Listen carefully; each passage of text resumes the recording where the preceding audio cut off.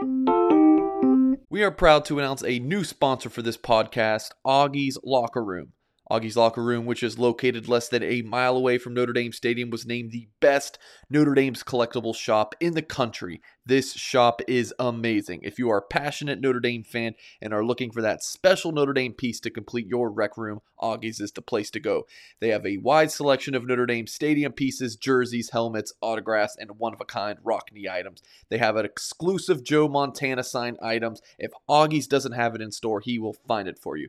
Visit augieslockerroom.com or stop in at 1811 South Bend Avenue and see the vintage helmet display dating back to 1890. augieslockerroom.com or call 574-277-NDND. This is Sportsbeat AM, featuring a conversation with Blue and Gold Illustrated Notre Dame football beat reporter Tyler Horka. Well, we are less than 2 weeks away from the start of Notre Dame spring football practice. Man, what a crazy offseason. We have storyline after storyline since the end of the Irish football season. I guess the dominoes started with Brian Kelly's departure for LSU, and the stories have just kept on coming ever since, although maybe things have now quieted down before the start of spring practice. We talked Notre Dame football with Tyler Horka. He is the beat reporter for Notre Dame football for Blue and Gold Illustrated, blueandgold.com. And Tyler, with spring practice right around the corner, Jack Cohn has now, of course, moved on, the Irish starting quarterback for last year. Tyler Buchner saw a decent amount of playing time this year, although we did not see him in the Fiesta Bowl against Oklahoma State. Drew Pine had his moments last year. Tyler, as you go into spring practice, do you believe there is a quarterback competition, or is this Tyler Buchner's job? I think it would benefit Notre Dame to hold a true competition, even if it is right now probably an 80-20, maybe even a 90-10 chance that Tyler Buchner is the starting quarterback for Notre Dame against Ohio State in September. But I just see no reason, especially in the spring, to give those guys 50-50 opportunities, Buchner and Pine, in terms of first-team reps. You're still, 7 months away from that game. Maybe once it gets to fall camp, if you see signs in spring practice throughout March and April that Tyler Buchner is better, Tyler Buchner is more talented, and is going to give this team a better chance to win those big games, Ohio State being one of those this year, then once it gets to August, okay, you start funneling more of the first-team reps to him. But in spring, I think you give these guys a 50-50 shot because, they've both played a little bit in their careers. I know Tyler Buchner has only played one season, and he already has more pass attempts than Drew Pine, but saw some good things from Drew Pine against Wisconsin and against Cincinnati. And at that time, it was a little puzzling that maybe we didn't see him the rest of the season. Maybe just as puzzling that, like you said, we didn't see Tyler Buchner in the Fiesta Bowl once things kind of went awry in that second half. But as you mentioned, Jack Cohn is gone. These are your two guys, so you might as well see what both of them have and make it an open competition, especially in the spring. Tyler, if you were able to watch every Notre Dame football spring practice and you were going to just lock in on Tyler Buchner in those practices, what would you be looking for specifically? What haven't you learned about Tyler Buchner from high school video or the time he played this year that you need to know to get a full analysis, I guess, put together of Tyler Buchner? I'd be looking at his accuracy on every throw, short, intermediate, deep. We haven't really seen 3rd and 7. This guy needs to move the sticks with his arm. And I know there's going to be situations this season, if he is the guy, where he's going to move the sticks on 3rd and 7 with his legs, because we've seen his ability to run the ball on any down, really. But go back to last season and think about any time it was 3rd and 7, 3rd and 8, especially 3rd and long. We did not see Tyler Buchner in the game because everybody knew Jack Cohn had the more accurate arm. He was the guy that Notre Dame leaned on to throw the ball pretty much in every situation last year, except for when Drew Pine came in those 2 games that I mentioned. So I would just be looking, and it's not really arm mechanics that you're looking at, because at this point, a guy's going to throw the ball the way he's going to throw the ball, and there's going to be nitpickers saying, well, he needs to do this to get the ball out. I just want to see where that ball is going during spring practice. So can he hit those intermediate crossing routes when Notre Dame needs a first down? And can he throw the deep ball like he did to Kevin Austin against Virginia Tech? That was definitely his best throw all season. I know it didn't end up being a touchdown, but I think it was a 40-yard plus pass that got Notre Dame inside the 5-yard line and ultimately punched in a touchdown that they desperately needed to get back into that ball game at that time. So I'm just looking at accuracy. Where's the ball going when it comes out of his hand, and can he be a guy that is more than that gimmicky package? He's gonna move the ball with his legs type of quarterback, because Notre Dame needs him to throw the ball, and that's what I'd be looking for in spring practices. And Tyler, the Irish are looking for more consistency out of the wide receiver position. Chancey Stuckey comes from Baylor to be the new wide receiver coach at Notre Dame. You have an article up at Blue and Gold Illustrated, blueandgold.com, talking about Stuckey as he discussed what he is looking for from his wide receiving corps. It sounded like he was trying to create a basketball team. Yeah, he says he's looking for a 1 through 5 lineup, point guard through center, and it was kind of he was describing it as if it was the new age of basketball. Really, what that analogy boils down to is he's looking for athletes. He's looking for playmakers. He's looking for guys that can do things with the football in their hands in a way that basketball players do things with the basketball in their hands. So in terms of recruiting in the wide receiver room going forward, I would expect more Deion Colsey types, but maybe even higher ranked recruits than Deion Colsey, the 6'5", lanky guys who are going to make plays on the outside. But, like I mentioned, a basketball team has point guards too. So I think he's looking in that area, in a backcourt, if you will. He's looking for Lorenzo Styles, maybe guys like Avery Davis, but like I said, a little more talented. Avery Davis wasn't even a wide receiver coming out of high school, but you're looking for that guy that can do some of the things that Avery Davis does, but maybe at a more athletic level. So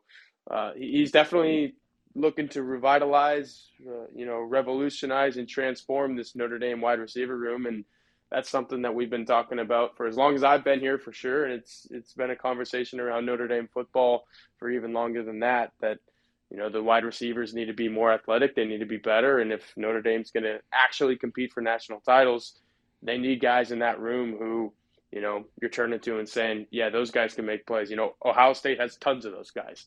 Alabama has tons of those guys. Maybe Georgia doesn't have tons of as many of those guys, but I think we saw in that national championship game that they've still got some wide receiver talent that's going to turn heads and win the big games. And Notre Dame needs that. Another day is here, and you're ready for it. What to wear? Check. Breakfast, lunch, and dinner? Check. Planning for what's next and how to save for it? That's where Bank of America can help. For your financial to-dos, Bank of America has experts ready to help get you closer to your goals. Get started at one of our local financial centers or 24/7 in our mobile banking app. Find a location near you at bankofamerica.com/talktous. What would you like the power to do? Mobile banking requires downloading the app and is only available for select devices. Message and data rates may apply. Bank of America NA, member FDIC. When you need mealtime inspiration, it's worth shopping Kroger, where you'll find over 30,000 mouth-watering choices that excite your inner foodie. And no matter what tasty choice you make, you'll enjoy our everyday low prices, plus extra ways to save, like digital coupons worth over $600 each week. You can also save up to $1 off per gallon at the pump with fuel points. More savings and more inspiring flavors make shopping Kroger worth it every time. Kroger, fresh for everyone. Fuel restrictions apply. Fighting Irish football talk on Sports Beat AM with Tyler Horka, Notre Dame football beat reporter, Blue and Gold Illustrated, blueandgold.com. Tyler, Tommy Rees has now made a name for himself in college football as a really good offensive coordinator and play caller. We heard his name come up in a lot of rumors about other institutions interested in bringing Tommy Rees to their program. He elected to stay in South Bend. Is it fair to start asking the question how long Tommy Rees will be in South Bend, considering down the line maybe an NFL team is interested, or if he wants to go the head coaching route, you would think eventually he would become a candidate for a job at the Division I level? I think it's fair, but I also think the answer is just, who knows, because you mentioned Brian Kelly leaving at the very beginning of this interview. Nobody thought that was going to happen, but With Rees, it's a little different because everybody thinks he's going to leave, but still the answer is where and when. So I think it's a situation where you've just got to kind of appreciate what you have while you have it. He's an up-and-coming rising star as an offensive coordinator. You got to remember he's still only 29 years old. So for the people who say, well, what has he done and why isn't he doing this? He's got time to answer both of those questions. But I do think he's going to ultimately answer those questions elsewhere. I spent a good amount of last week's media availability once the formal press conferences were done and we had some breakout time to kind of get in a little deeper with these guys. I stood around his podium for probably 15 minutes, and he was asked similar questions, to the broad one that you just asked me, and he wasn't shy to say, yeah, some of these teams that came calling, you saw in the rumor mill, I entertained those things because why wouldn't I? At the end of the day, yeah, I've got Notre Dame on my chest, but I'm also looking out for Tommy Rees, and if those things were good for Tommy Rees, I'm going to entertain them. So. And then another answer that he gave is he has personal goals. He doesn't want to be the Notre Dame offensive coordinator forever. Like you said, an NFL OC job is probably better than the Notre Dame OC job. And a head coach position, especially in the Power Five, is probably better than any coordinator position, save for maybe a couple schools. So he's going to leave, and he said that too. He straight up said there will be a day where Tommy Rees is not at Notre Dame, but like I said, is that a year from now? Is that 3 years from now? I'm not sure. But I think, like I said, you got to kind of appreciate what you have while you have it.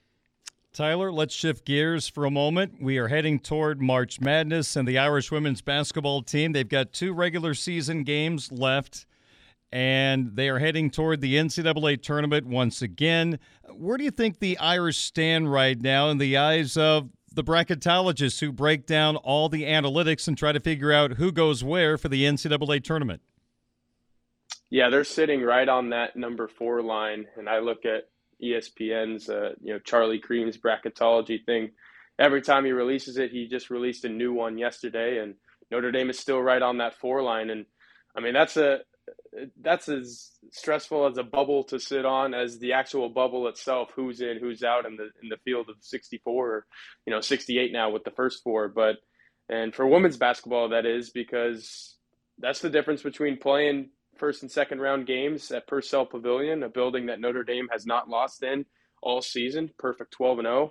And if you're the number 5 seed, going on the road and playing those first 2 games somewhere else. So if Notre Dame stays on that number 4 line, which to me is win one of these last 2 games, and that's probably going to be the Clemson game and not the Louisville game, because Louisville's, powerhouse, one of the best teams in the ACC. But if you win both of those, then Notre Dame's absolutely a number 4 seed.